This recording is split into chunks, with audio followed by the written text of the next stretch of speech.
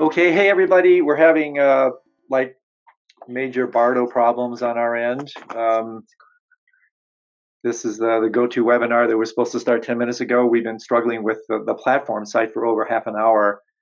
I was only able to get on myself using my second computer. So I will go ahead and progress with this webinar. Um, and then we'll just record it for the other people. We had some 400 people signed up, and I'm sure other people have been struggling with the same situation that I had. So thank you all who are able to join me for coming online. And give me just a second as I kind of catch my breath from this somewhat scramble that we've gone through here on our end. So this webinar is a part of an ongoing series that we have initiated to discuss a variety of different topics and to also introduce people to a particular venture that I'll say a little bit more about in just a second, which is called Nightclub.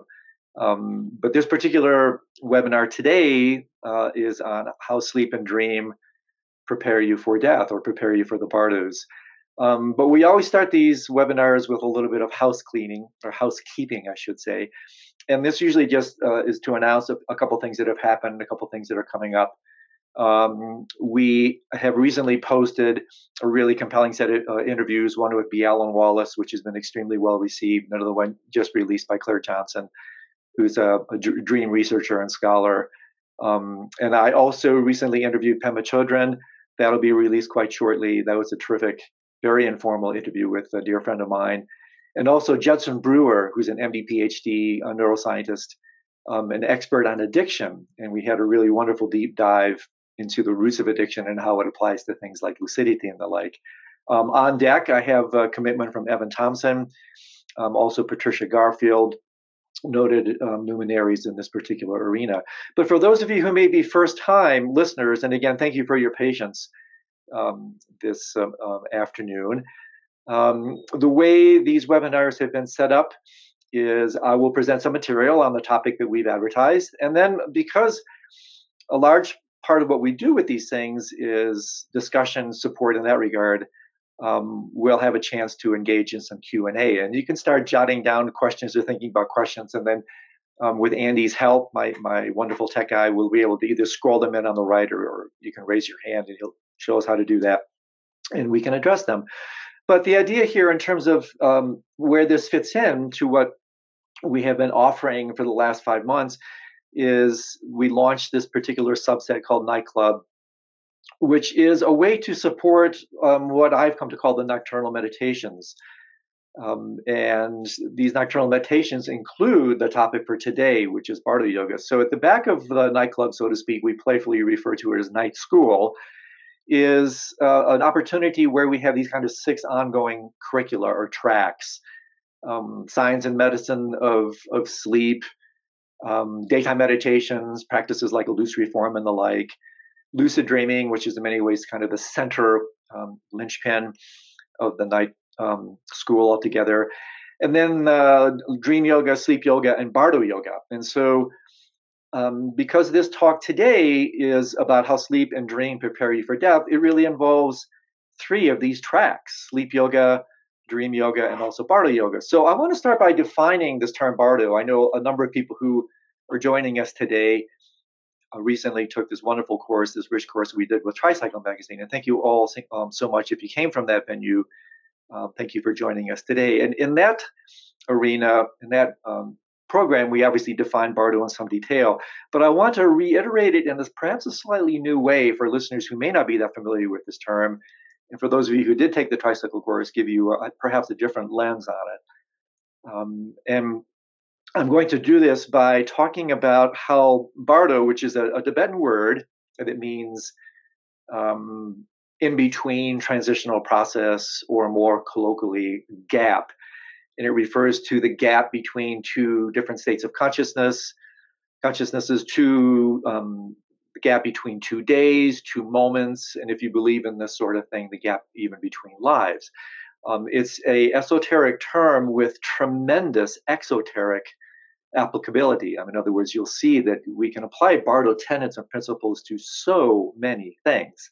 But I want to conjoin it with a term that's getting a lot of traffic these days, which is this idea of liminality and liminal spaces. Because even when I was introduced to this several months ago, I found it really quite compelling, quite provocative. And so liminal spaces come, the idea of liminal comes from a Latin word that means like threshold. And you'll see how liminal is virtually synonymous with this idea of Bardo. Liminal refers to kind of the time or space between what was and what's next. It's a place of transition, often a place of ambiguity, not knowing, kind of a waiting room sense. And depending on how we relate to these liminal spaces, which, as we'll see, are both physical and psychological, they can be defined either by anticipation or apprehension, anxiety, and even fear. So liminal spaces, i.e. Bardo spaces, are full of potential or peril depending on how we relate to them, depending on how lucid we are to these states.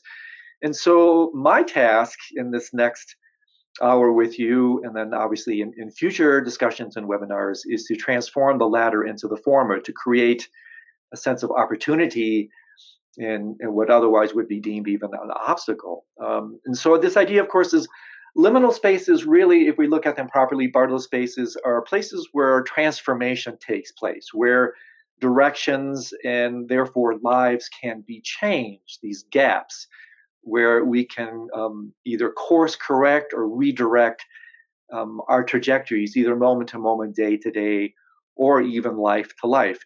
If we allow ourselves to hang out in these liminal spaces, relate to the sometimes unsettling quality that's associated with them, and then engage in them in a skillful and lucid way. And so I find liminal spaces and Bardo spaces, and I'll give you some very, very specific examples to show you just how applicable this idea is. I find them really compelling because in many ways they interrupt the narrative. And I guess one analogy I use is that, imagine that you're turning pages in a book and you flip the page and all of a sudden there's just a big gap. There's nothing there. Or perhaps something like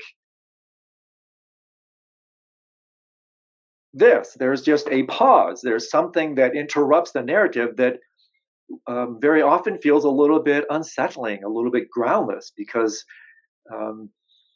ego doesn't like narratives and it doesn't like, I should say, loss of narratives.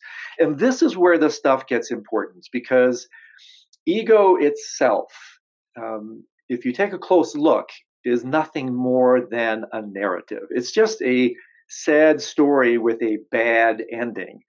And so one, no. Oh.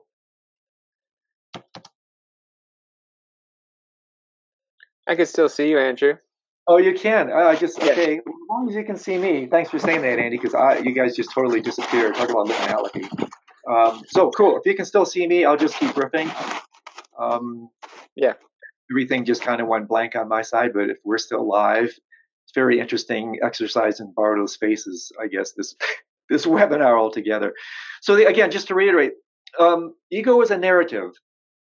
If you take a close look at your experience, in fact, you'll see that that's what keeps ego aloft. That's what keeps it moving, is this endless storyline.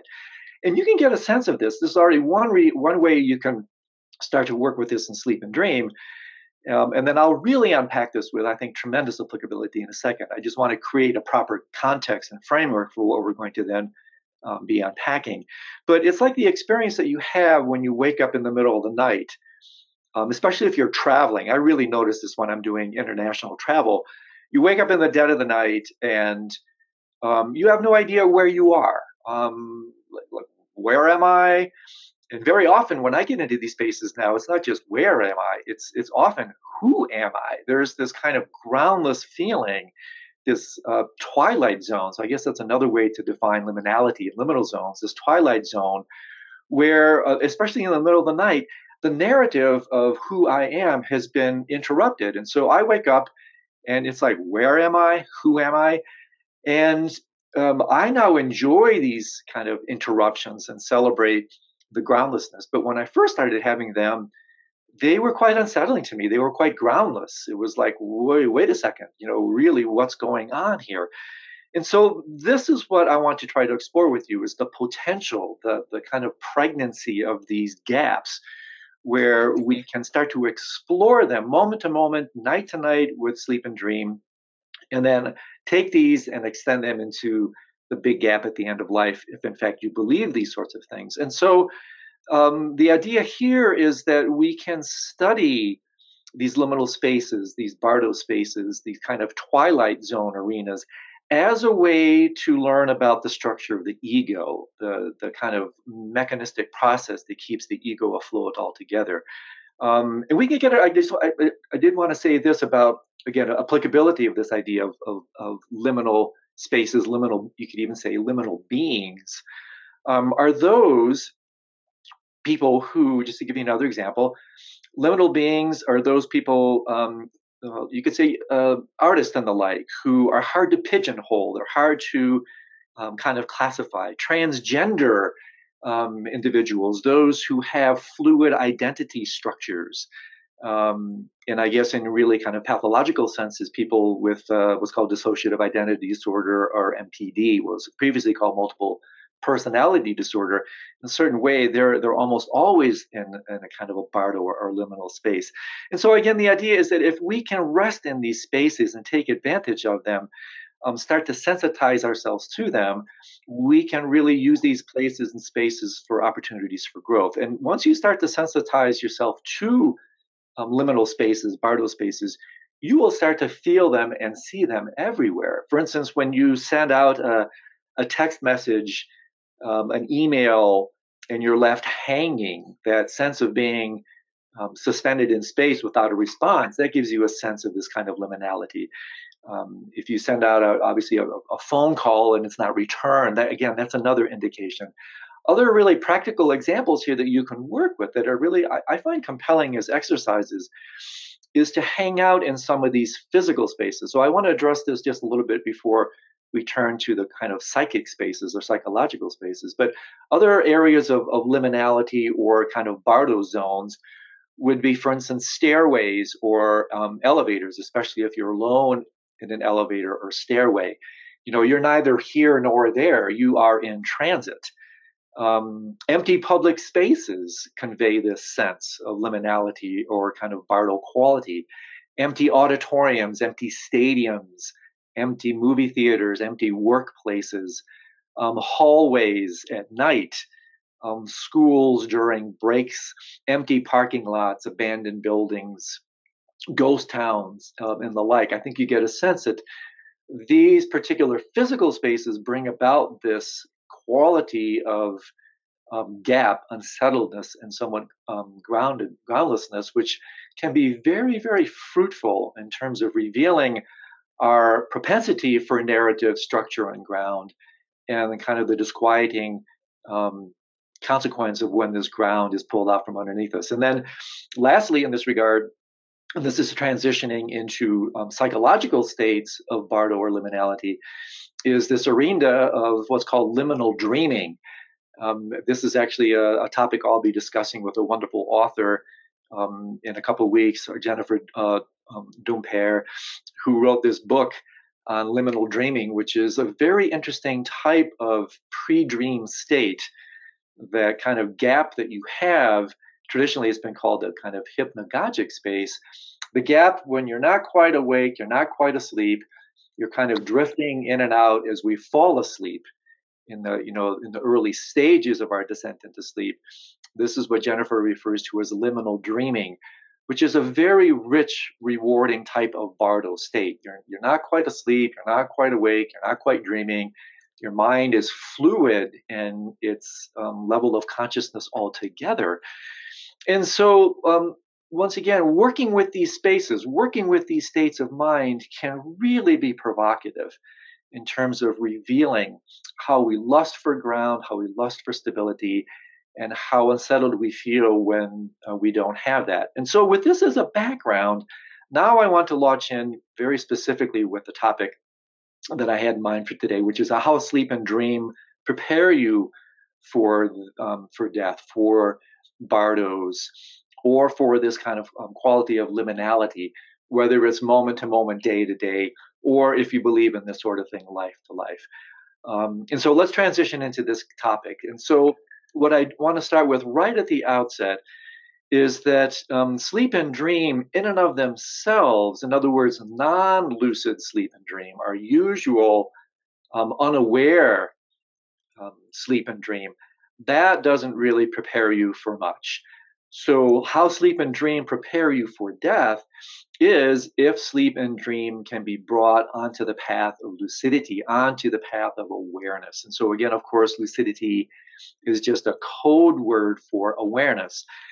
And this, in fact, is the trajectory of what we explore through Nightclub and all these, in the largest sense, all the webinars I'm doing, about how we can attain lucidity, awareness in the waking state through things like meditation, how that naturally extends into the dream state, and therefore introduces you to the practice of lucid dreaming and then even further dream yoga, how that can mature into lucidity in the deep dreamless state called sleep yoga or luminosity yoga.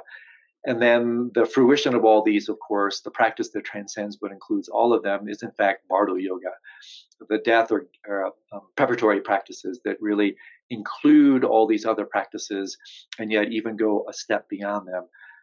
And so the idea really that I want to explore with you over the next few minutes is how we can bring sleep and dream, in other words, what we do every single night, onto the path of practice, onto the path of meditation, awareness and lucidity. And then if we can do that, as I will now point out to you, the traditions profess that we will have tremendous traction and good fortune in terms of our ability to prepare and negotiate the bardo at the end of our lives. And so throughout history in many different Eastern and Western intellectual, philosophical, and spiritual traditions, there's been a deep connection between sleeping, dreaming, and dying. In the West, the god of death is called Thanatos. The study of death is called thanatology. The god of sleep is Hypnos. And it's really compelling to me that these two gods are not only brothers, but they're actually twins. So even in Western mythological or intellectual thought, a very intimate connection between sleeping and dying. In the Buddhist tradition, death is sometimes referred to as literally the dream at the end of time. And so the powerful connection here, and this is in fact largely why dream yoga came about, principally as a way to prepare for death. The idea is that if we can attain lucidity in the dream state, we will have this capability, according to these wisdom traditions, to have that same type of lucidity when we transition into the dream at the end of time. And so this is where I wanted to introduce two concepts that have been really helpful for me, kind of terms that really helped me understand how we can use one of these dimensions of experience and consciousness to help us understand another. And this is what philosophers refer to as the theory of recapitulation. It's a very common theme, not only in philosophy, but also in the mystical spiritual traditions. The Hermetic tradition alludes to the theory of recapitulation as, this famous maxim, as above, so below. The Kalachakra Tantra in Tibetan Buddhism alludes to it with its central teaching of as within, so without. And the idea is that reality is, you could say, fractal in nature. We all know what these fractals are, these kind of visual depictions of iterative processes, that repeat themselves at different dimensions. And so fractals are, I think, really compelling visual representations of this theory of recapitulation that can sound somewhat kind of distant and philosophical, but as you'll see, has real immediate applicability. The idea is that you can use one iteration of experience of consciousness, of phenomenology, to help you understand another. And we do this, kind of intuitively, unconsciously all the time. But here, very specifically, what these practices and traditions do is they show us that how they show us how we can use sleep and dream as one iteration of arising, abiding, and cessation of consciousness to help us understand the end of life, how we can use the mind as it manifests in meditation and its ability to bear witness to the arising, abiding, and dissolution of each and every thought. This kind of philosophers refer to this kind of hermeneutical process, the process of interpretation. Hermeneutics is the science of interpretation. How we can use one interpretation, one experience to help us understand the other. And so this is a more formal way to talk about exactly what we're talking about now, how we can use sleep and dream to prepare for death. Because many wisdom traditions, not just the Buddhist tradition, assert that these states are highly concordant. They're highly resonant with each other. And very specifically, just to show you how specific it is, in the Tibetan approach, they talk about 3 death bardos. The painful bardo of dying is the condition that will eventually lead or I should say, kind of conclude in the experience of death altogether. The bardo of dying is a concordant experience, the Buddhist tradition maintains, to the process of actually falling asleep.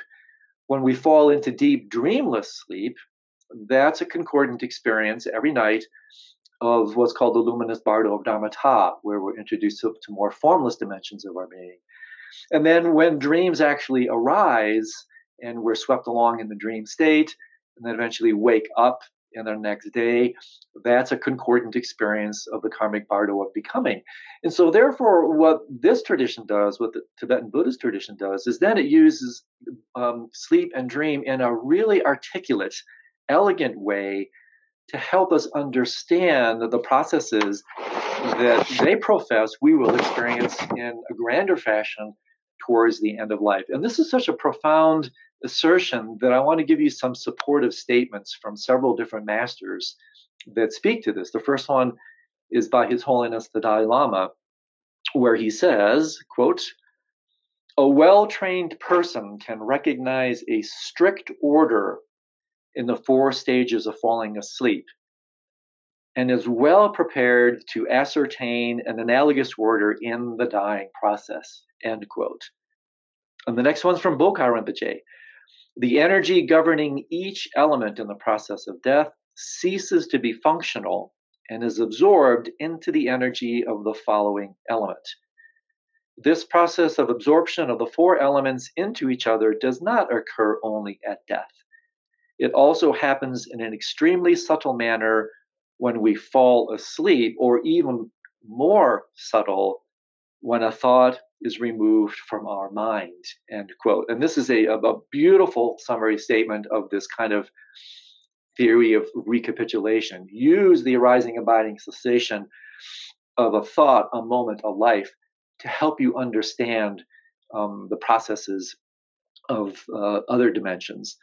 And so here's an even more kind of compelling one from Guru Rinpoche, Padmasambhava. He's the great Indian Siddha, the master who brought Buddhism from India to Tibet and is the author of the very famous Tibetan Book of the Dead. And so this is what he says. This one's a little bit longer, but it's definitely worth citing in full because I find it so compelling. So this is Guru Rinpoche speaking. "At first, when you fall asleep, earth is dissolving into water." This is me speaking. Those of you who know the 8 stages of the outer dissolution that occurs at the moment, or I should say during the process of the painful bardo of dying, will understand that this is what he's talking about. So, at first, when you fall asleep, earth is dissolving into water. At that time, train in the vivid sense of clarity and emptiness and focus your interest at the heart. Then when consciousness sinks, water is dissolving into fire. And at that time, do not lose the vivid sense of clarity and emptiness. In other words, maintain your lucidity. That's what he's saying here. When the mind becomes agitated, fire is dissolving into air. And at that time, too, train in the vivid sense of clarity and emptiness, i.e., sustain your lucidity, your awareness. Falling fast asleep corresponds to air dissolving into consciousness. And at that time, too, clearly and vividly focus on your heart without losing the earlier sense of clarity and emptiness. Then the state of dreamless lucidity corresponds to the consciousness dissolving into the clear light. So this is the transition. This is me. This is the transition from the Bardo of dying into the Bardo of Dharmata. So this is what he's referring to here. So just to reiterate, then the state of dreamless lucidity corresponds to consciousness dissolving into the clear light, luminous Bardo of Dharmata. And at that time, your sleep will lucidly remain in the clarity and emptiness that is unborn and devoid of recollection. If you recognize the clarity and emptiness of that occasion, which is free of the intellect, this is what's called recognizing the clear light. That is similar to the dissolution of consciousness into the clear light at the time of death. So this is training for the intermediate state, the bardo, between death and birth. The present recognition of the dream state, therefore, is the real training for the intermediate state.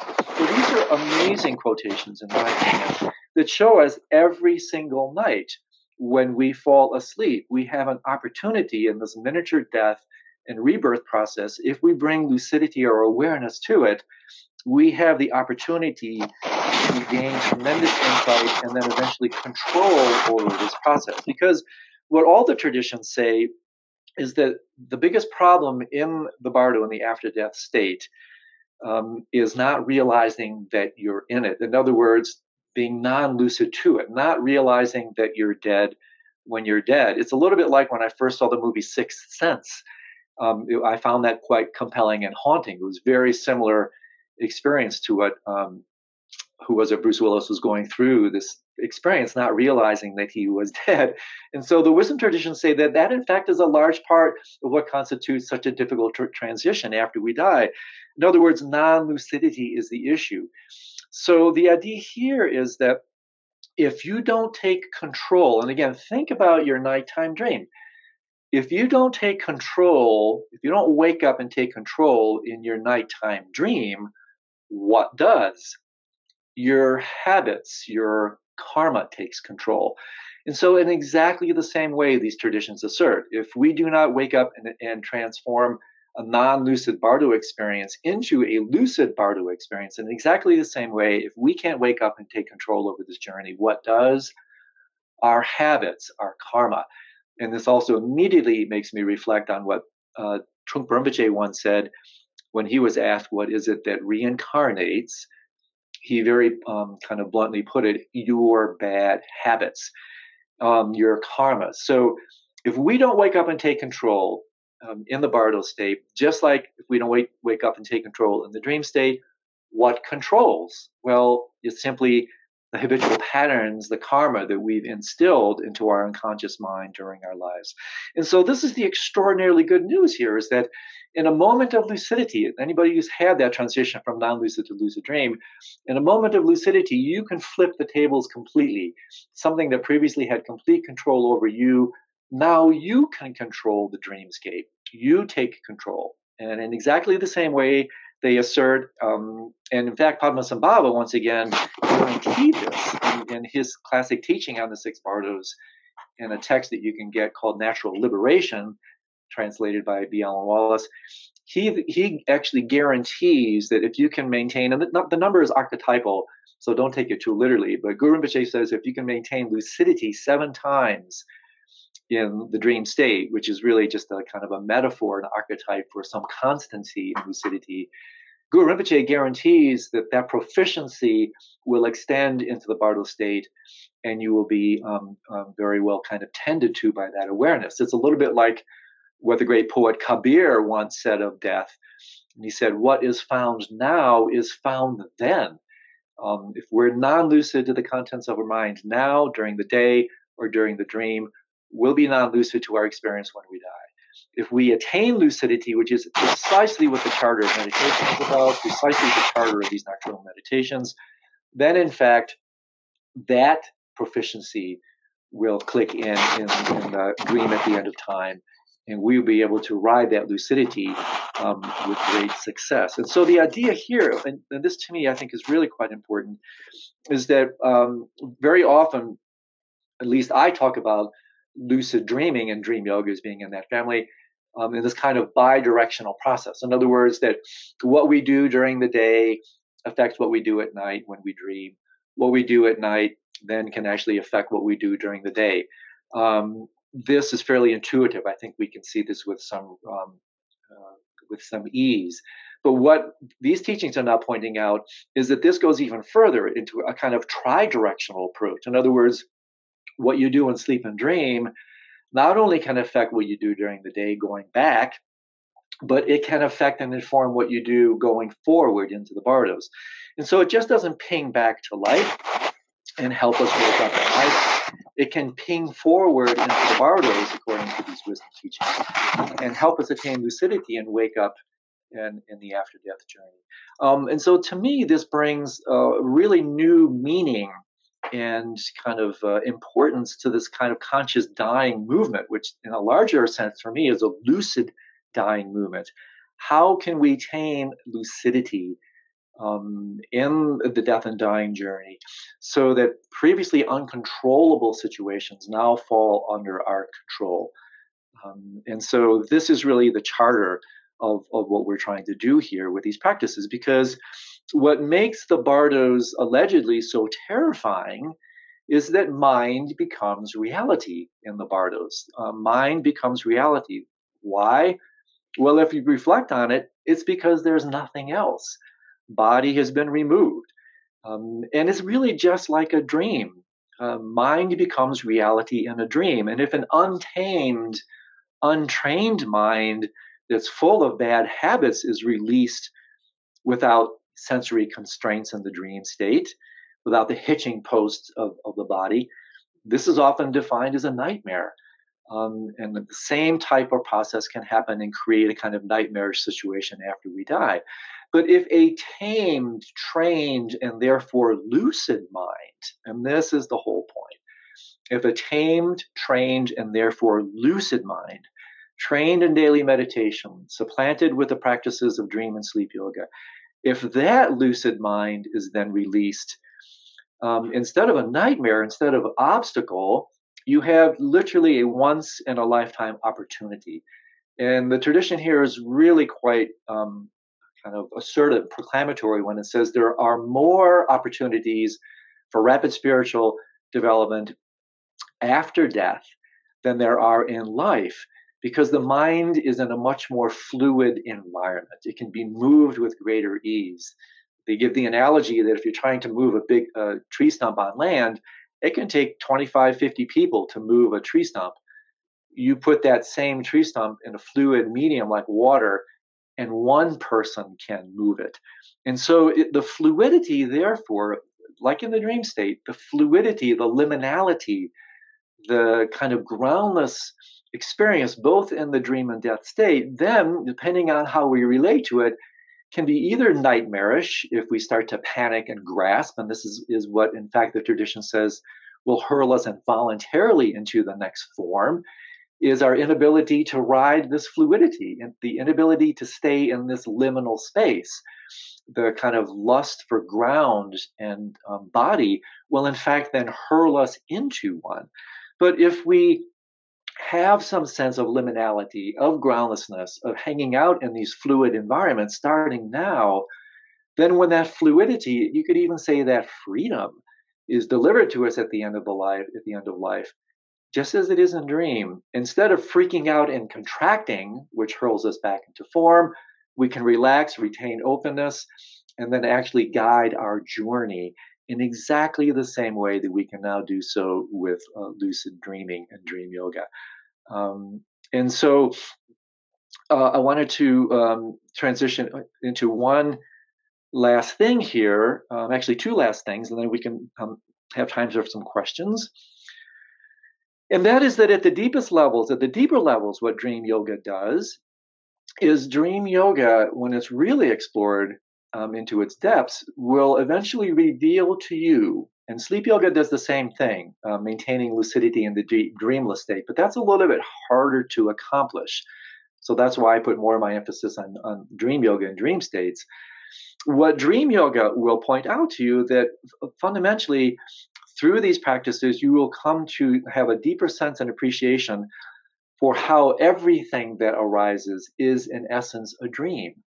That fundamentally what you can learn from these nocturnal practices is that, and I've mentioned this frequently in my other podcasts, is that dream at this level becomes a code word for manifestation of mind. That at the deepest awakened levels, when spiritual masters wake up, and there are countless kind of supportive statements from Advaita Vedanta, from non-dual Kashmir Shaivism and the Shaiva traditions, from the Tibetan Buddhist tradition, from other wisdom traditions, that when you truly wake up spiritually, what you wake up from is this kind of solid, concretized, reified, dualistic world that is body-based, form-based. You wake up from that, and you wake up to a reality that is dreamlike, that is fluid, liminal, groundless, what the Buddhists refer to as empty or emptiness. And so by understanding this, what it does then is it answers one of the most frequently asked questions about death, probably second to like, what is it that reincarnates? Well, Trungpa Rinpoche helped us with that, our bad habits. Where do we go when we die? Is another very, very common question. Well, this answers it. We simply transition from one dream to the next. We simply kind of transition from this concretized zone of ossified reality, the so-called material world, which is really not the nature of this world whatsoever. It's a nature that we impute onto the world from this egoic structure. When that dissolves and you see this world as a dream, that's what it means to wake up. You wake up to this reality as being dreamlike. Actually, not dreamlike, it is a dream. Then, with that deep understanding, you realize that when you die, you're simply transitioning from one manifestation of mind to the next. That's why death in the Buddhist tradition is referred to as the dream at the end of time. You're just transitioning from one dream to another. And this is beautifully supported by a haunting poem that many of you may have heard, but it definitely bears repeating, by Edgar Allan Poe, where the title of this poem is literally a dream within a dream. So this is what Edgar Allan Poe has to say that is just so resonant with what we're talking about here. Take this kiss upon the brow, and in parting from you now, this much let me avow, that you are not wrong who deem that my days have been a dream. Yet if hope has flown away in a night or in a day, in a vision or in none, is it therefore the less gone? All that we see or seem is but a dream within a dream. I stand amid the roar of a self-tormented shore, and I hold within my hand grains of the golden sand. How few, yet how they creep through my fingers to the deep. While I weep, O God, can I not grasp them with a tighter clasp? O God, can I not save at all? O God, can I not save one from the pitiless wave? Is all that we see or seem but a dream within a dream? And the wisdom traditions would say, yes, that's exactly the way reality is. It's all just a dream within a dream.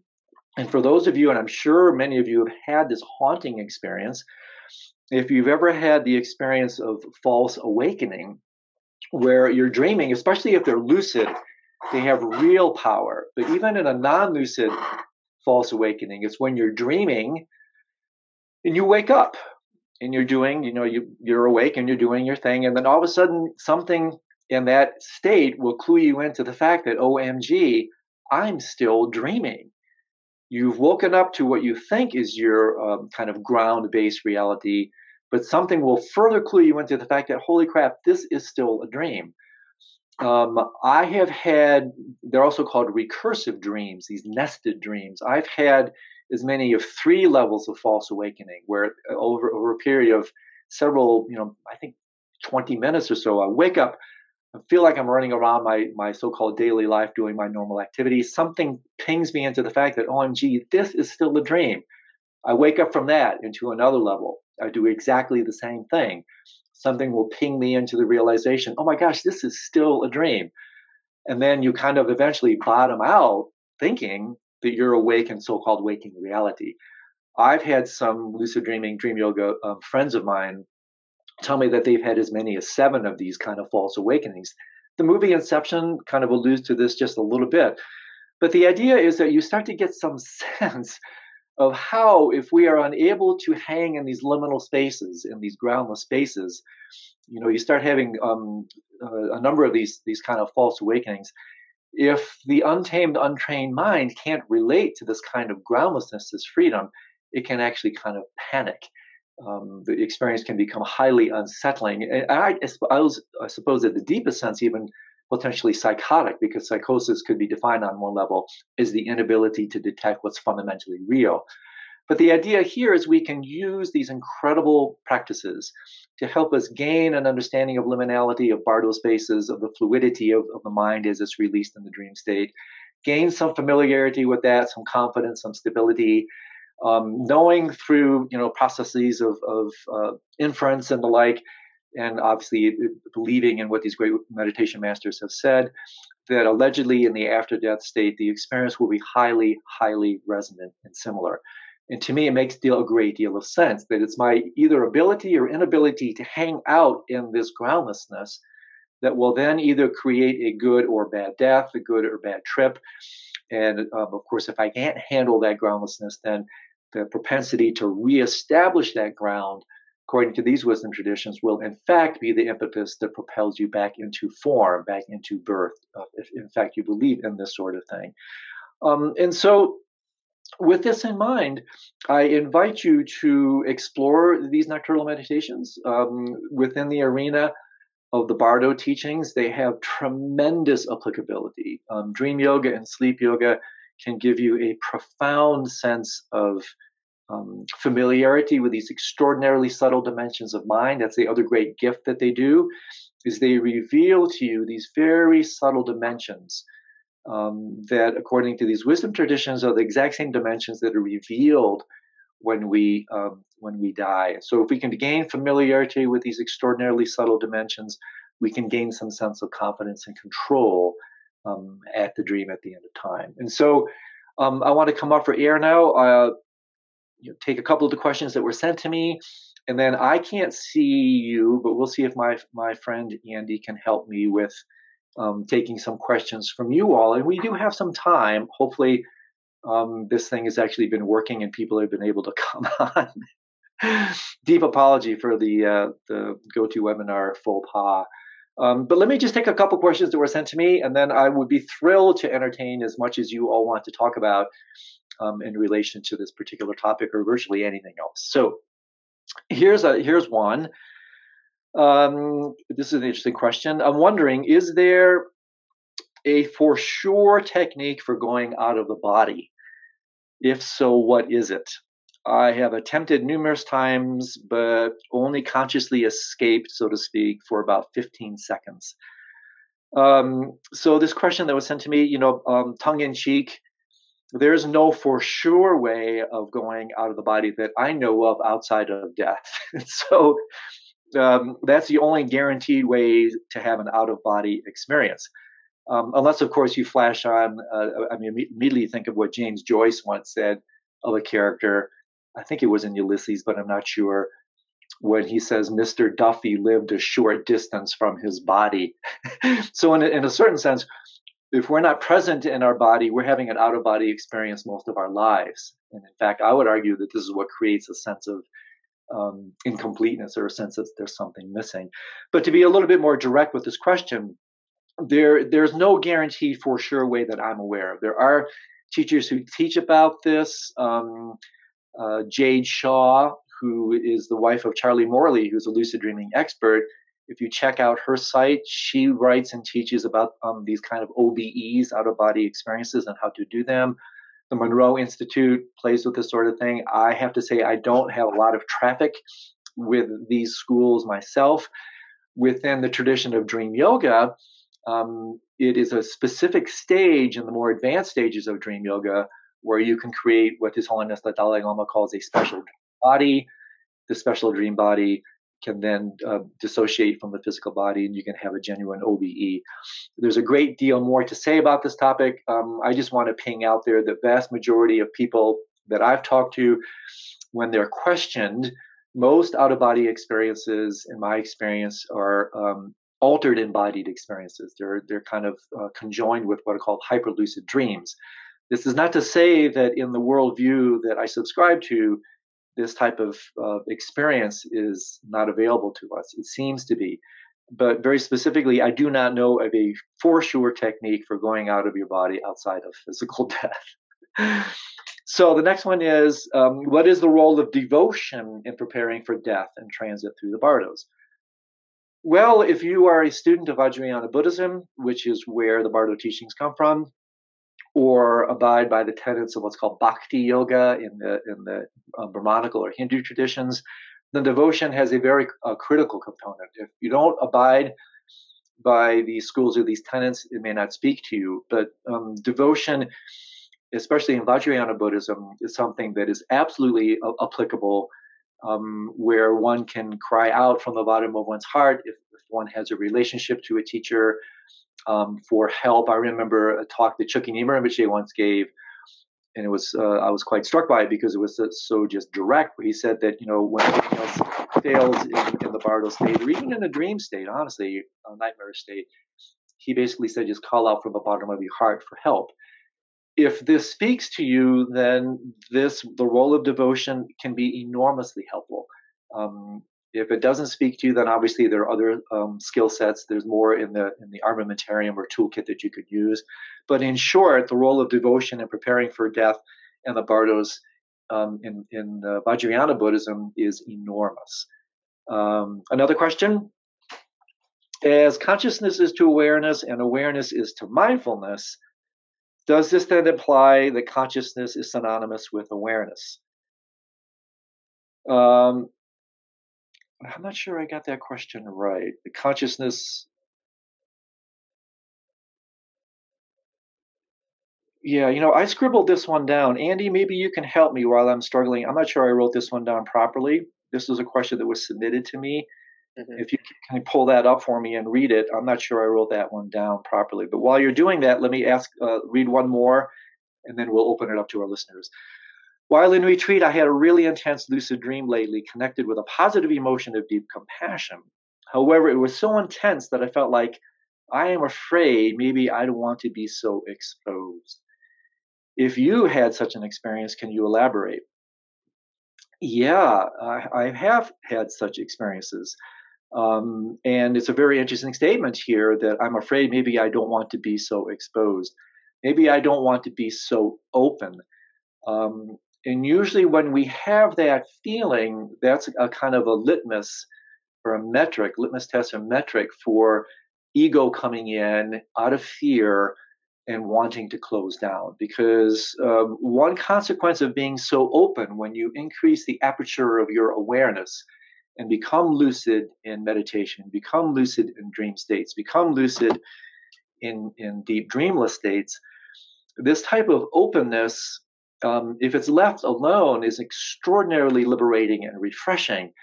But when ego comes in to appropriate this experience, very often it can feel as a type of vulnerability, as a sense of not wanting to be so open and exposed.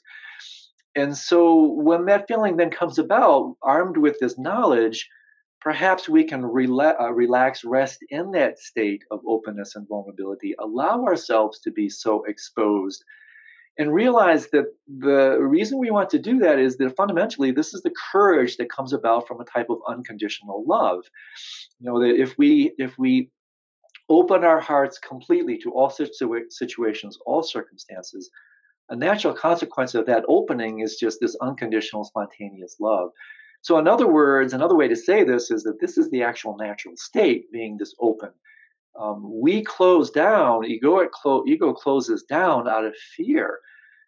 And so therefore, being out of love, being closed, being contracted, is actually the unnatural state. So this can help us so that as we open, we relax, we start to dissolve our boundaries and our defenses. From an egoic perspective, for sure, it can be threatening. It also reveals to us why, from kind of an egoic structure point of view, the ego doesn't want to go here, because if you're so open, you can get hurt. But even then, you only get hurt if you appropriate the insult or whatever it is that could be hurting you. If you don't give it a place to land, it can't hurt you. So maybe that's all I'll say about that. And Andy, if you can read me that question, which I'm not sure I wrote down entirely, that's great. If not, we'll just open it up to other listeners who may want to offer some comments or suggestions or questions at this point. Sure. Yeah, we have a lot of questions coming in, but I did find that question, so okay, I'll read it to you. As it was written. It says, as consciousness is to awareness, and awareness is to mindfulness, does this imply that consciousness is synonymous with mindfulness? Yeah, with mindfulness. Yeah, I did write it wrong. No, it doesn't imply that, because you can certainly be conscious and be mindless. In fact, that's kind of the default, is that the untamed conscious, so-called conscious mind, is more often than not mindless. So you can't make that fundamental implication. The logic doesn't extend to that, because you can most certainly be conscious and mindless. And of course, the practice is to transform that mindless to mindful. So that's a relatively easy one to answer. And so let's take some questions from listeners then. If you could read them to me, that would be great, Andy. Yeah, definitely. So this is from Prem. It says, how realistic is it for us to cultivate lucid dreaming? Is it possible to achieve consistent lucid dreaming, or is this only realistically possible for the very focused, trained, disciplined monks, lamas, etc., living in monasteries, versus the distracted, busy lives we, quote, normal practitioners live? Great question. And nice to meet you electronically, by the way. Yeah, that's a really great question. We certainly have the capabilities, but as you're alluding to, Prem, it really is, again, it harks back to what we were talking about. What is found now is found then.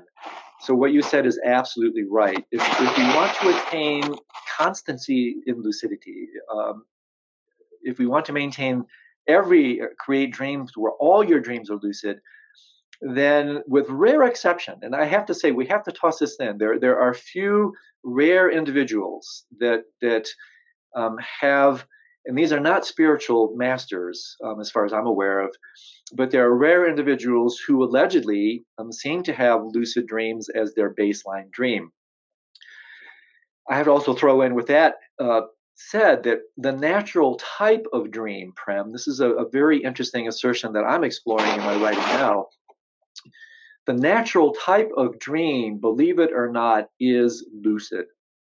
We have actually been trained culturally, biologically, socially, phenomenologically. We've been trained into non-lucidity. And when we realize that synonyms for non-lucidity are distraction, forgetfulness, we realize that because we're so distracted, mindless, forgetful during the day, that natural kind of proficiency, we could say, is extended into the dream state. We therefore have forgotten, mindless, non-lucid dreams. And so we can develop tremendous constancy in nighttime lucidity by increasing our levels of mindful practices of remembrance, practices of awareness during the day. We will see that naturally reflected in the dream state. Whether we can do that without becoming full-time monastics in what you're referring to, that's an open question for me. I believe that in order to attain these states 100% of the time, and again, where there's no mystery here, we have to devote ourselves 100% of the time to doing it. Now, this should not discourage us. This doesn't mean like, oh my gosh, I'm just not going to do this because it's so hard. This is just basically, pretty straightforward logic.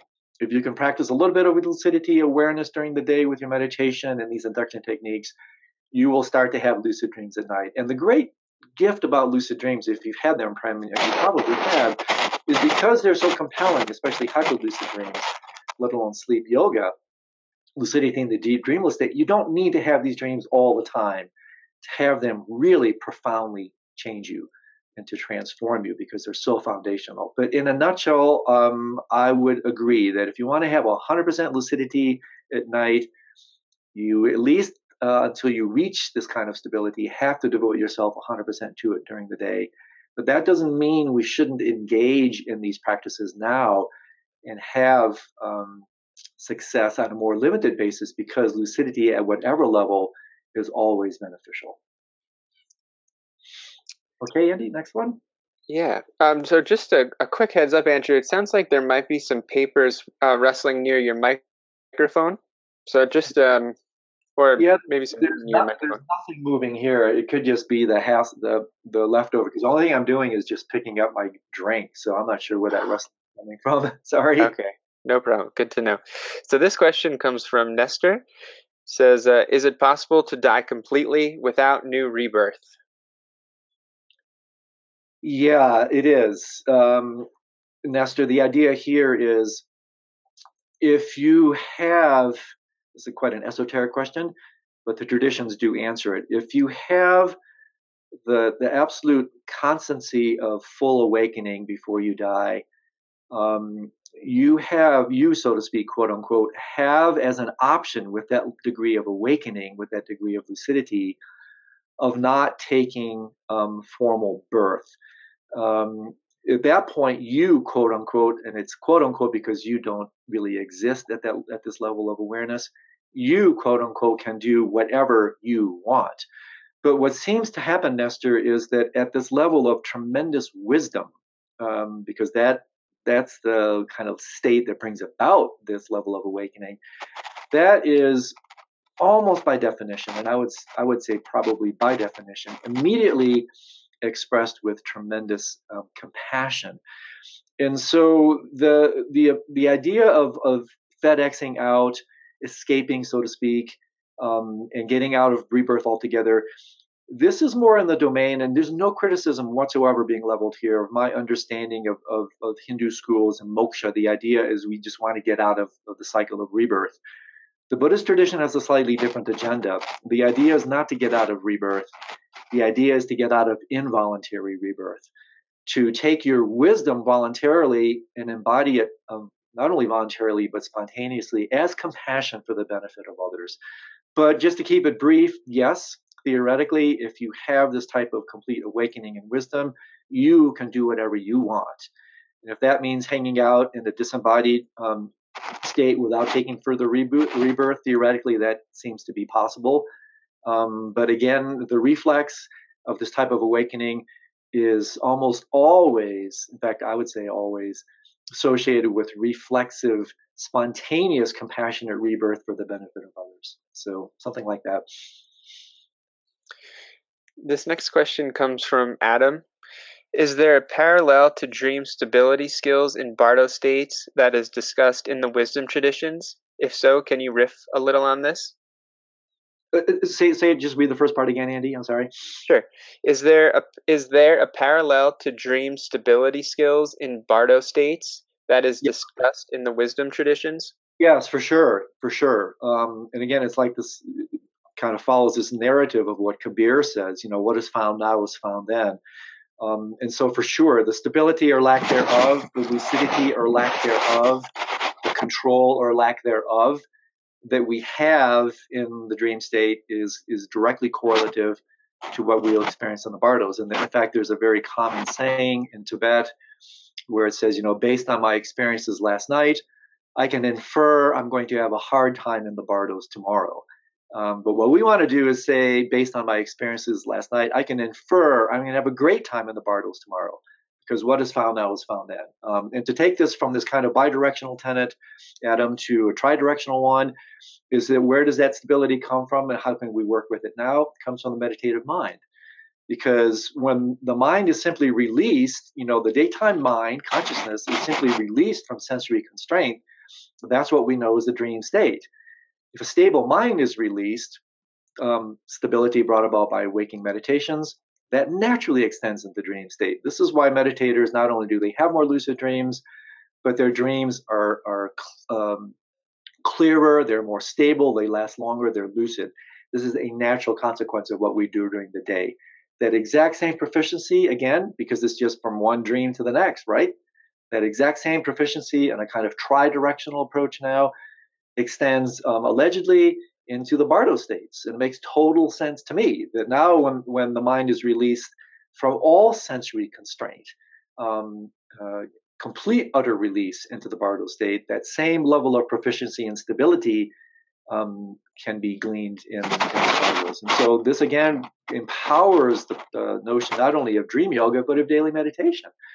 That, when mind becomes reality, that mind is stable. Miparma Vichay says that stability actually becomes your body. And so that type of stability is, in fact, a large part of the charter of these meditations that prepare us for not only dream, but for death. So great question. Here's a question from Shari. A good friend passed last year and came to me via my dream state. He was in this wasteland kind of place.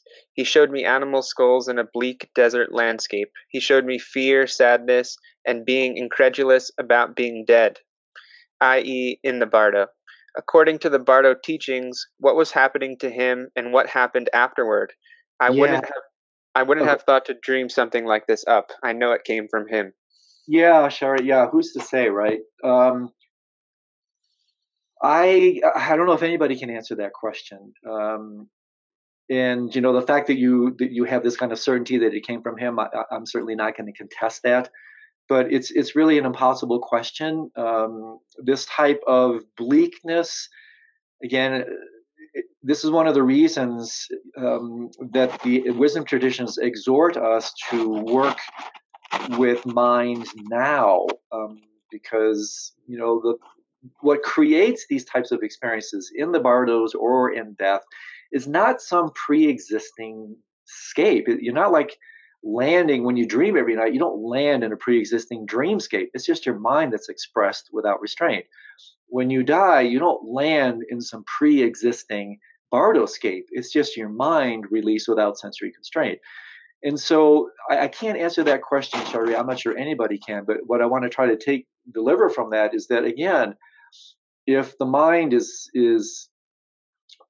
stabilized, purified, cleansed, clear, lucid, then these experiences just don't occur. They become highly opportunistic experiences. So I can't say what happened. Eventually, theoretically, at a certain point, unless you are really attached and get stuck.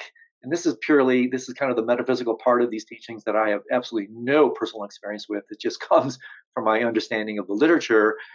You can stay up into the space for 49 days or even longer, depending on your capacity or incapacity to kind of handle that space. So it's extraordinarily difficult to really answer this question with any assurance. But eventually, what will happen is these liminal spaces, you can't hang out in them forever, according to these teachings. Eventually, through the force of habit, karma, propulsion, impulse, you will take on form. And then eventually the cycle just starts all over again. So I wish I could speak with more authority on that, Marie. Those types of questions are extremely difficult to answer. So best I can do with it. Anita just chimed in and said, this makes me think about the Catholic purgatory. Yeah, no kidding. Yeah, that's a really interesting point, Anita. I'm with you because I'm a recovering Catholic, and I've actually thought about this a little bit. And I think what these traditions are trying to do, it's kind of a double-edged sword, isn't it? Because on one level, especially if you read like the Tibetan Book of the Dead and all these other kind of thanatos literatures where they talk about the harrowing, perilous, terrifying straits of the bardos. Well, gosh, I mean, like, how helpful is that? The fundamental instruction, truly, Anita, for a trajectory, a good death is a quality of openness, relaxation. And if you're hearing all this stuff, like, man, that is not conducive to openness and relaxation. So I totally hear what you're saying. And my riff on this is that I think what they're trying to do is this again, my deal is these wisdom traditions, especially the non-theistic ones, they don't, because they don't profess a creator principle, they don't believe in God. They can't put the fear of God into us. But what they can do, and this is what's called wholesome fear, and Lama Zopa Rinpoche wrote an entire book on this, they can create a type of wholesome fear where they put the fear of karma into us. A kind of a good level of disquietude that says, hey, wait a second here. I better watch what I'm doing in my life, because otherwise, it may not be such a graceful journey after I die. So I let you, Anita, play with that, whatever speaks to you. But I wrestled with exactly the same thing. It's like, whoa, this doesn't make me feel all that great. But this is the way I read it. It's designed to put the fear of karma into us, the fear of our bad habits and our uncontrolled mind, so that we can say, hey, wait a second, this is exactly, by the way, what Milarepa did. If you're a student of Tibetan Buddhism, this is exactly what Milarepa did. When he killed 35 people and finally realized the karmic implications of his acts, he then, because of that recognition, I'll see if I can remember the quote. It goes something like this. He says, in horror of death, I took to the mountains. Contemplating again and again on the uncertainty in the hour of death, I captured the fortress of the deathless, unending nature of mind. Thus, all fear of death is over and done with. And I think that's the point here, Anita. At least that's the way I read it. But I'm with you on this one, especially coming from a Catholic tradition myself. Next one, Andy. Deborah wrote in with 2 questions. First is, what is Yoga Nidra? And second is, can you be born into a different time period? Different time period. Okay, first one. Yoga Nidra. Nidra is sleep. So Yoga Nidra is sleep yoga. But it is different from what the Tibetans talk about as sleep yoga, which, by the way, they also refer to as luminosity yoga. Yoga Nidra, and the place to go here is the work of Richard Miller and his I-Rest movement. I interviewed Richard. He's really one of the best people to kind of play and work with the Yoga Nidra thing. It's a way to work with profound states of relaxation and openness, a way to bring a quality of meditation and practice into the sleep and dream state. But while it has some deep similarities to what the Tibetans talk about as sleep yoga, it's not quite the same thing. In terms of the second one, can we reborn? What was that, Andy? Can we reborn into a different? Yeah, can you be born into a different time period?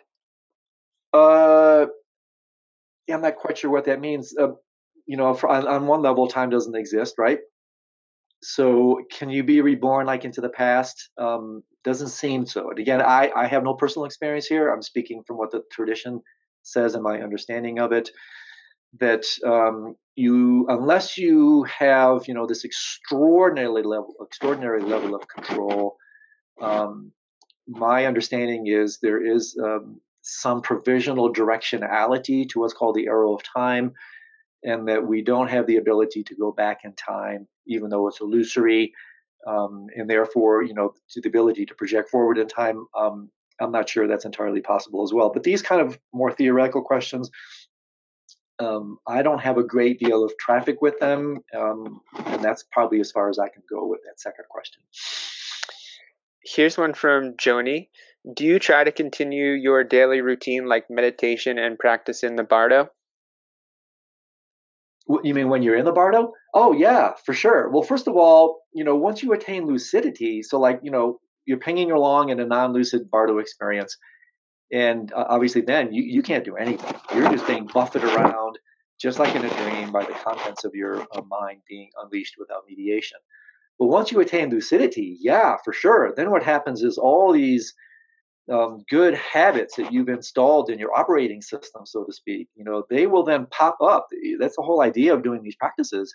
You're installing all these pop-ups into your unconscious mind. And if you're a student of Buddhism, this is called the eighth consciousness, the store consciousness. You're kind of downloading all these pop-ups of lucidity, awareness, and wisdom that when you then experience these Bardo states, they will pop up, they will ping into your awareness, they will wake you up. And then indeed, these meditative states of mind will start to work you. That's the great gift here, is that, you start to work with these practices now, they will start to work with you then. Because your good habits will then take control. And so this is super important, because then what it also alludes to is that of course, it's not just spiritual practitioners, let alone Buddhists, for goodness sake, that can have a good death. Anybody that lives a good life will be taken care of by the force of that goodness. If you have good habits installed, those good habits will be unleashed, and you're going to be just fine. But in short, for sure, that's why we do these practices. They start to reveal ourselves in the dream, reveal themselves in the dream. Then they will start to reveal themselves after we die. And those practices will then take good care of you. So, for sure. This question came from Katie. So I think you might have elaborated on this one a bit, but what do you mean by if you create lucidity 7 times? Yeah, again, this is what Padmasambhava says, the great master. It's in the book Natural Liberation, so you can read it there. He says, and again, 7 times is don't take it literally. It's very interesting to me when you start talking about Bardo teachings. Nothing is fixed in the Bardo teachings. That's one of the things that makes them Bardo-like. There's nothing's fixed, and so everything's kind of unleashed, unhitched. And so 7 times is a metaphorical number, an archetypal number that basically means you have developed some proficiency in lucidity with your dreams. So if you have some lucidity, if you're pinging into lucid dreams with some regularity, what Padmasambhava pretty much guarantees is that that kind of proficiency will then extend into the Bardo state. So don't take it too literally. It just means some level of frequency and constancy. So here's a question from Sheila. There's 2 questions. The first is, I don't remember many dreams now. I used to have lots of nightmares or dreams about flying, but now nothing. Can I learn to benefit from these nocturnal processes and practices? Oh, for sure. Absolutely. Because when you do these practices, remember, lucid dreaming, lucid sleep, those practices, lucidity is a code word for awareness. I mean, a lucid dream is just an aware dream. Lucid sleep is just aware sleep. And so this is the great, what I call stealth help. There's so much more going on than meets the eye here with these practices. So when you're working with them, just like you're working with meditation, of course, you're developing awareness. And if there's one kind of fundamental curative ingredient for any psychological or spiritual issue, really, it's awareness. And so, absolutely positively, you start engaging in these practices of awareness. Awareness cannot be contained in a very real way. Awareness leaks. And as it starts to leak, it affects and informs and transforms other dimensions of your being. And that's just the beautiful part of doing these practices is that, and this is also important to interject, even if you don't have success in lucidity per se, there's still something happening in the deeper strata of your mind. The analogy I use is, you have this big vat of water, big pot of cold water, that represents your kind of bad habits, your non-lucidity. You put that pot of water on the stove, you turn on the heat. Well, depending on how much water there is, how cold it is, and how much heat you have turned on, sooner or later, depending on those qualities, things are going to start, they're going to heat up, and eventually they'll come to a boil.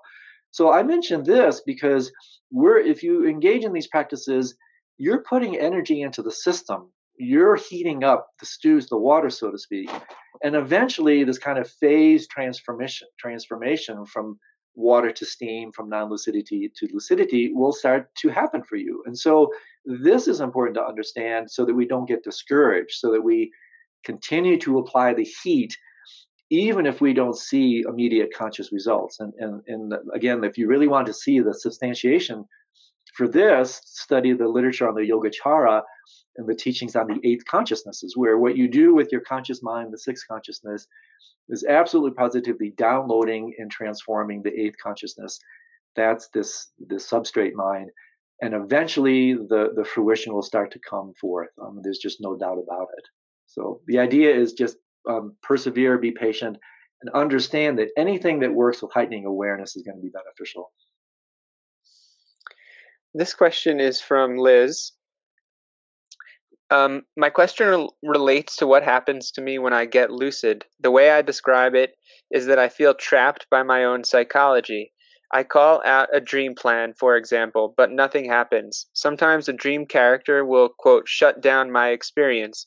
So I've become lucid quite a few times over the few years of my practice, but I am not sure how deeply my practice has penetrated, and I put this down to my ego shutting things down. This really feels like what you were saying about the ego this evening. So, what can you recommend to assist with this ego, quote, tightening situation? Yeah, what a great question. Yeah, that's a really great one, because it's exactly what you're saying. These practices, the moniker for dream yoga is the measure of the path. The measure of the path. Dreams are truth tellers.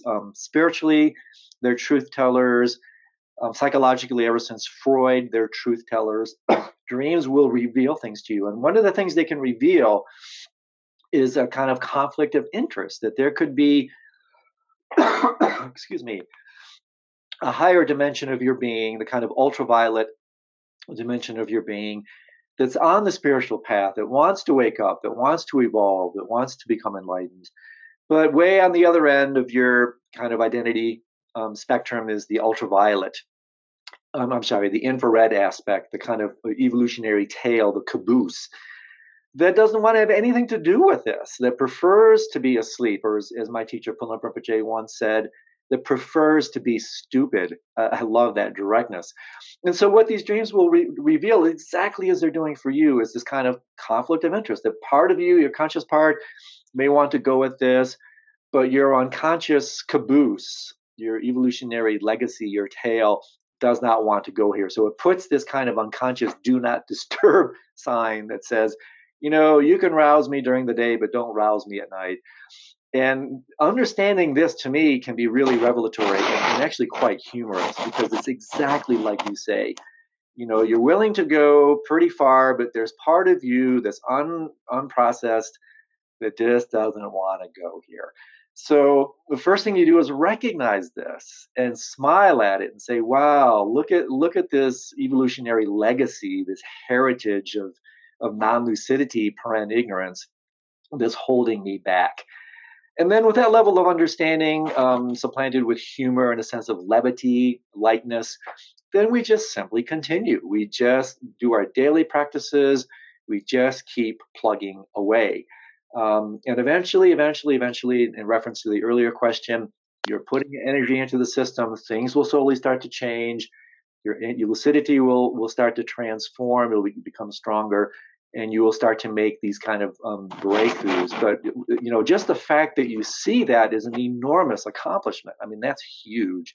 So celebrate that, smile at it, and then honestly, it may seem patronizing, but you just keep going. Because sooner or later, the old karma will exhaust itself. If you don't feed it, it will expire. It does have an expiration date if you don't feed it. So eventually, that will become exhausted. You'll start to see some of this recognition in your dream state, and then you'll be able to, kind of, so to speak, progress. But just recognizing this is a large marker of progress. So good for you on that. That's pretty cool. Here's a question from Jill. I do witness a strange state of mind, maybe only a second or two long during the daytime hours, where I can be completely lost and confused. Like, where am I? What am I doing? Could this be a liminal state? Yeah. I had just figured that was old age kicking in, but maybe I should pay better attention to these completely groundless moments. The trouble is that I am so uncomfortable in that mindlessness and confusion that all I want to do is get out of it and quickly figure out what I was in the process of doing, i.e., I need to fill that moment up. Yeah. How could I use something like an illusory form technique to remember to stop and witness the ever so brief moment of confusion and maybe recognize it or look at it? Yeah, that's fantastic. God, these questions are fantastic. So first of all, spot on. I mean, that's exactly right. These liminal spaces are happening all the time. Like I mentioned in my tricycle course, Jill, I don't know if you took it. The whole first course, the class was all about how bardos are actually the nature of relative reality. If you take a very close look at your relative world, you will realize that it is chock full of liminal states, bardo states. But ego being anti-Bardo, ego being really directly opposed to these kind of spaces, doesn't want to see it, doesn't want to hear it, doesn't want to experience it. And so the feeling that you're saying here, Jill, is exactly the same type of feeling, again, using this idea of recapitulation, right? That exact same feeling to fill the space, to kind of cover it over, to band-aid it over, that exact same feeling at the dream at the end of time when we die, according to these teachings, that exact same impulse will in fact hurl you into your next rebirth. And so these states are really interesting to explore. And so, again, a sense of awareness, just being able to identify that is enormous. Just that is an expression of lucidity or awareness. It's like, oh my gosh, I never realized this is like a very kind of common aspect of my experience, these kind of gaps. So you understand it, you smile at it, and then just like with the previous question, you just with a sense of humor, levity, and deeper understanding, and almost even maitri, compassion, loving kindness towards yourself, then you just continue to work with it. And then instead of running from those spaces, Jill, you allow yourself to hang out in those liminal spaces, hang out in that groundless space and be curious. What is it like if I just stay here? This is a little bit what I talk about as reverse meditations. You stay in that groundless space, you stay open to it, and just see how that works for you. So instead of seeing it as a problem, see it as an opportunity to understand how your egoic structure works. Again, tying this back into what I said at the outset, these experiences cut the narrative of your kind of egoic agenda, the storyline of your life. You realize when you have these experiences, Jill, that doesn't feel so good. Nobody likes, ego does not like to have its story interrupted like that. But again, just seeing that is curative. And so now you can hang with it, play with it, explore it. And then eventually, honestly, you will find that you'll even start to look forward to those spaces, because that's where potentially in the liminal spaces, that's where freedom lies. And so if you understand this, it completely transforms our relationship to them. Instead of running from them, scrambling to reify, to establish a narrative, to keep the storyline going, you hang out in that space and you realize, whoa, this is where the opportunities really lie. So, I mean, what a great contribution with that question, Jill. Thank you. Good one. Here's one from Jeff.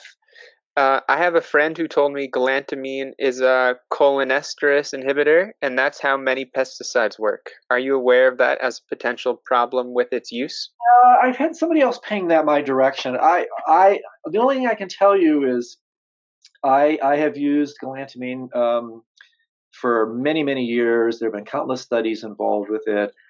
I can't speak with a total authority on this. I'm not a pharmacologist. I just have not done the research to see any of these kind of implicated, deleterious side effects. I just can't speak with authority on that. I can only tell you, in fact, who knows exactly what the form is in these pesticides? I just don't know. I mean, all you have to do is shift a couple carbon chains in the molecular structure, and it won't have a negative effect. So I can't speak with authority on that.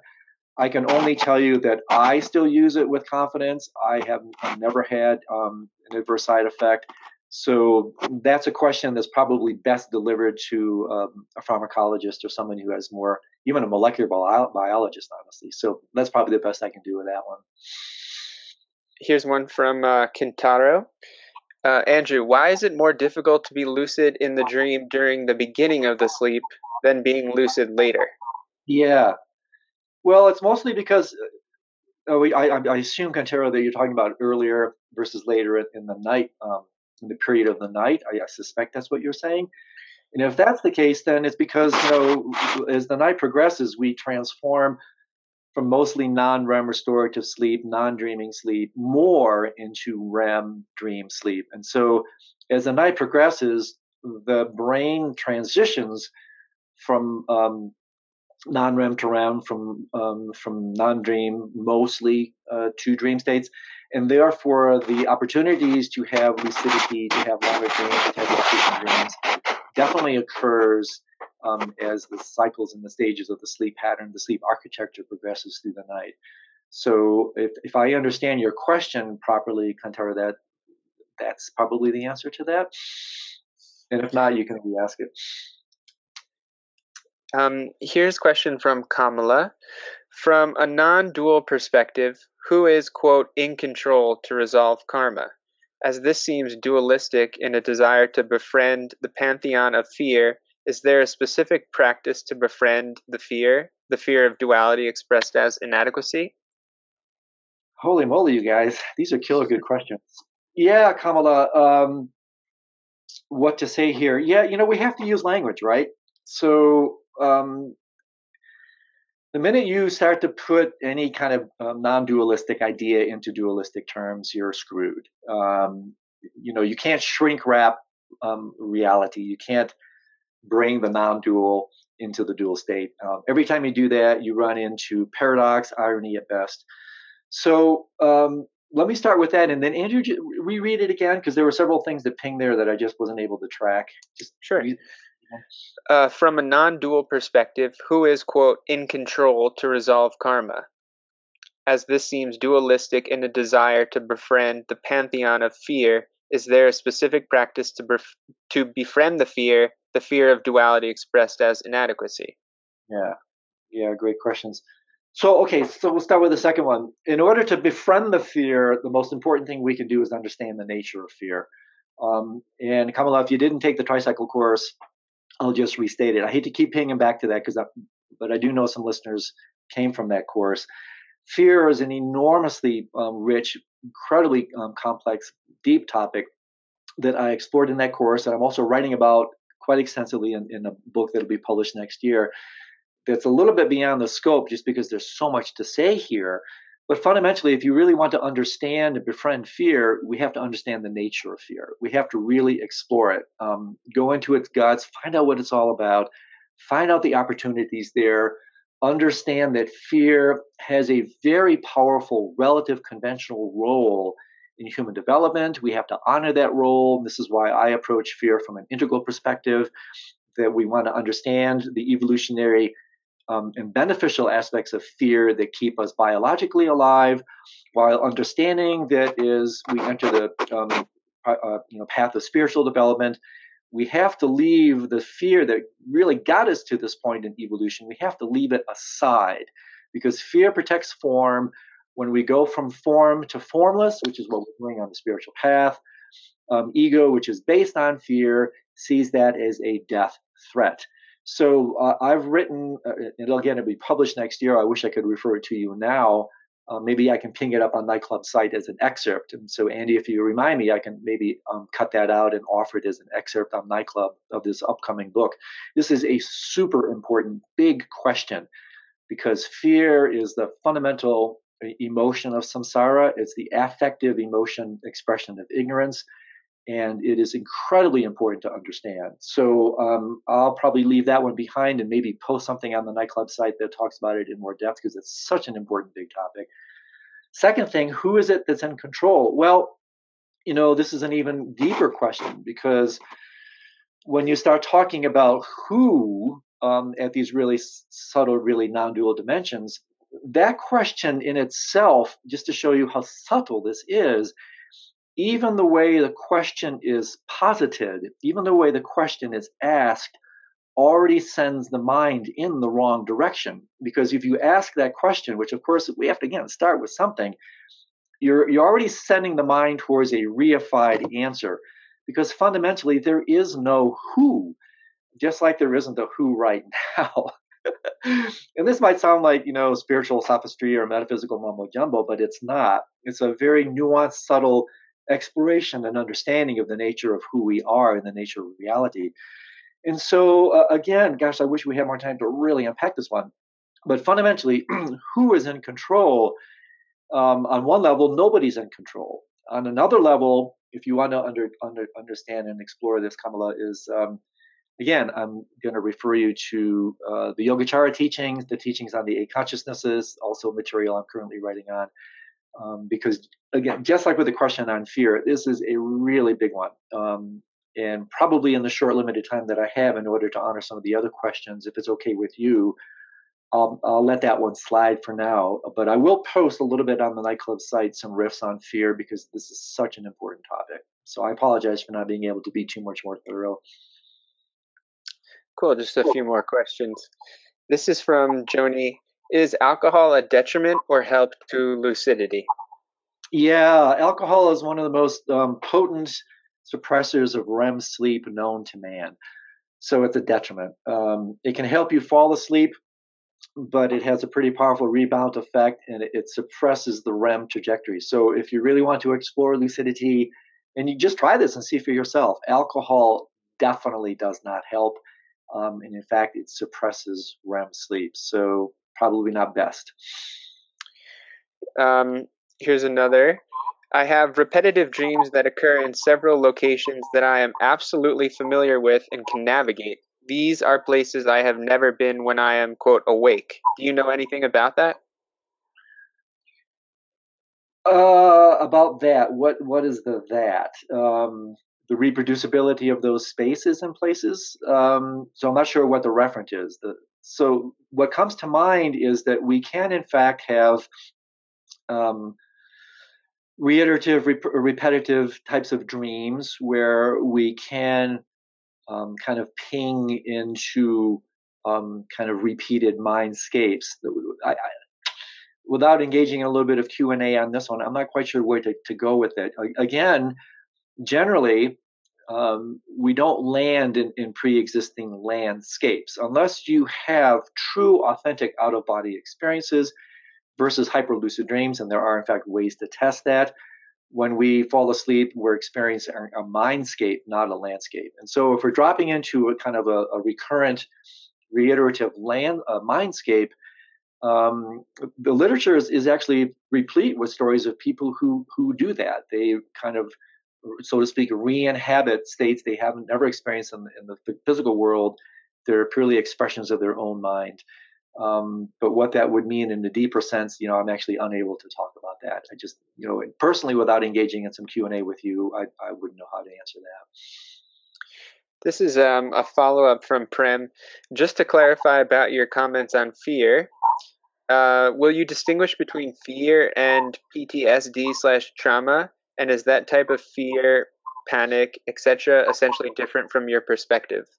Yes, it certainly can be. PTSD is, again, I'm not a therapist that specializes in PTSD. The trauma that's born from that, certainly at the deepest levels, and the fear that can be born from that, there's a tremendous resonance between that and these primordial levels of fear that I'm talking about.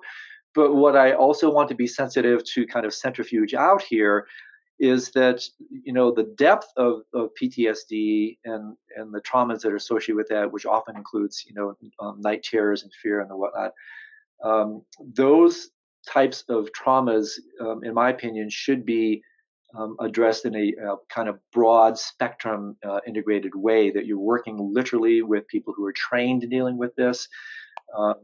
I toss that in the mix because sometimes what happens is people think that somehow these spiritual modalities can heal all these sorts of wounds.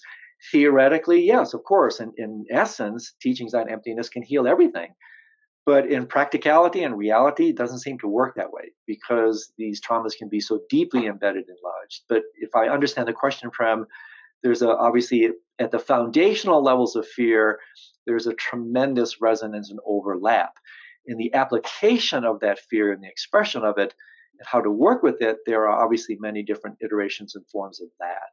And therefore, we have different skillful means, upayas, therapies, and whatnot that are designed to actually target these different kind of bandwidths of fear.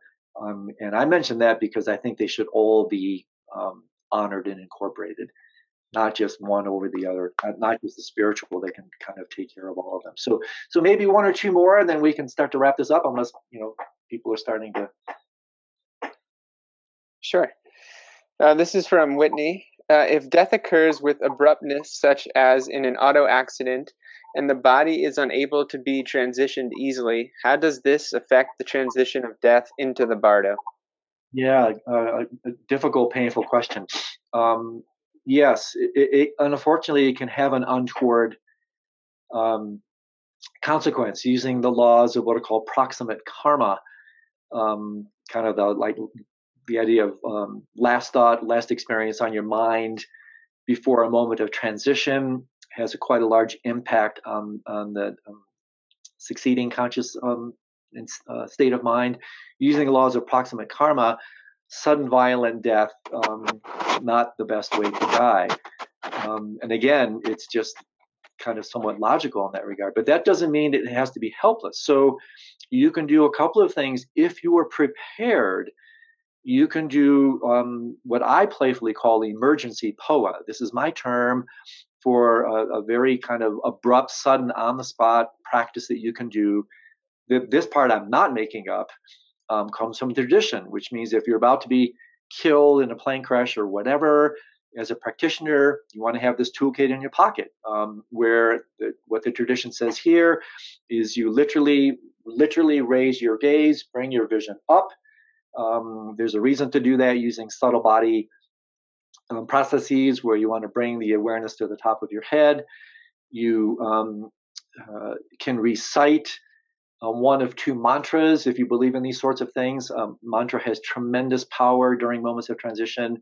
You can either recite the mantra of Amitabha, which is Om Amideva Hri, which is a mantra of positivity, so to speak, where you want to send your awareness, or you can recite the mantra of Chenrezi, Om Mani Padme Hum, which is kind of a closure mantra that prevents rebirth into the lower, these kind of different states of mind. So very briefly, yes, dying in a negative state of mind for an unprepared mind has untoward consequences. For a practitioner, especially a stable one, doesn't matter. Doesn't matter the type of death. They're already relating to their experience from a deeper, kind of more indestructible, deathless position. Doesn't matter what happens. For those of us somewhere in between, we can do this kind of emergency POA. And I do this when I'm flying and the plane is just bouncing all over. And it's like, whoa, this isn't looking too good. I think of my teacher. That's the other thing I do because I believe in the power of devotion. I bring the awareness up and then I recite one of these two mantras. So something like that. Here's one from Nestor, and then I'll just give one to close it. Is it necessary to train lucid dreaming, or is it better to give most of your energy to meditation? Yeah, I mean, why not do both? Lucid dreaming is like I talk about. It's like adding a night shift. Here's another way to say this. If you only had one thing to do, you couldn't do both, then of course your daytime practices are the main practice. What you do during the day when you have the ability, to work very consciously and directly with your mind. The daytime practices, because we're the most lucid and conscious in that state, obviously, really, they're the most important. And that's why things like Bardo Yoga, like Dream Yoga, sometimes I talk about these, especially Bardo Yoga, I talk about it sometimes as insurance dharma, insurance teachings. Dream Yoga, a little bit, in that same spirit that, we have these tools at our disposal. Why not use them? That's why they were given to us by the wisdom traditions. So unless you're absolutely positively forced to do one or the other, my view on it is why not do both? Because when you're engaging in the practices of lucidity, lucid dreaming, you are starting to take advantage of up to a third of your life that's lost in oblivion. So why wouldn't we want to take advantage of these states and bring them into the path of lucidity and awareness? So the daytime practices are the most important for sure. That's why in our trajectory, we start with, science of medicine of sleep, then we progress to meditation, daytime practices, the practices of illusory form. These are the infrastructure disciplines. And then from there, then we start to add, supplement, augment, support with these other tools. So I would say, why not engage in both of them? And these will be the last two questions. They kind of go together, and it seems like a nice way to end. From Betty and Sheila, can you recommend a couple of books for beginners on this topic? And what's the next opportunity for studying these nocturnal practices? So this topic meaning what? Yeah, so we've covered so many topics. I suspect you're referring to these nocturnal practices altogether. And so with some humility, I would say, perhaps look at my book, Dream Yoga, Illuminating Your Life Through Lucid Dreaming and the Tibetan Yogas of Sleep. I cover quite a bit of material in this book. 2 more books are coming out this year that I'm writing, by the way, on this topic. Other books, if you're looking at working with lucid dreaming and the like, there are really many, many beautiful books. The work of Stephen LaBerge, Lucid Dreaming, and then Exploring the World of Lucid Dreaming are fantastic books for lucidity. The books of Claire Johnson, who I just interviewed, she has a really terrific set of books on this. Charlie Morley, who I also interviewed, has a terrific set of books. Alan Wallace, who I also interviewed, has his book, Dreaming Yourself Awake. In terms of the world of dream yoga, a little bit less out there on that. Alan Wallace's book that I just mentioned is a really good one there. Tenzin Wangyal, The Tibetan Yogas of Dream and Sleep. And then if you're talking about Bardo, then there's so much out there. Again, my second book, Preparing to Die, is all about Bardo principles. Maybe look at that. Mind Beyond Death, by Punla Rinpoche. Peaceful Death, The Joyful Rebirth by Tulku Rinpoche. I think that's probably enough. So there's, and I will be posting. In fact, I think some of these are already posted on Nightclub on my site. So in terms of how to go forward, like for instance with me, then thank you for this kind of plug. That's really kind of summarized. This is like the entire kind of charter of what we're doing with Night School, is in fact to take exactly what we're talking about here today, and really going into it with curriculums, with courses, with webinars, with interviews. And I think if you just frequent that site and see what we already have there, it's like, we did the math on it. It's like 30 cents a day to join this puppy.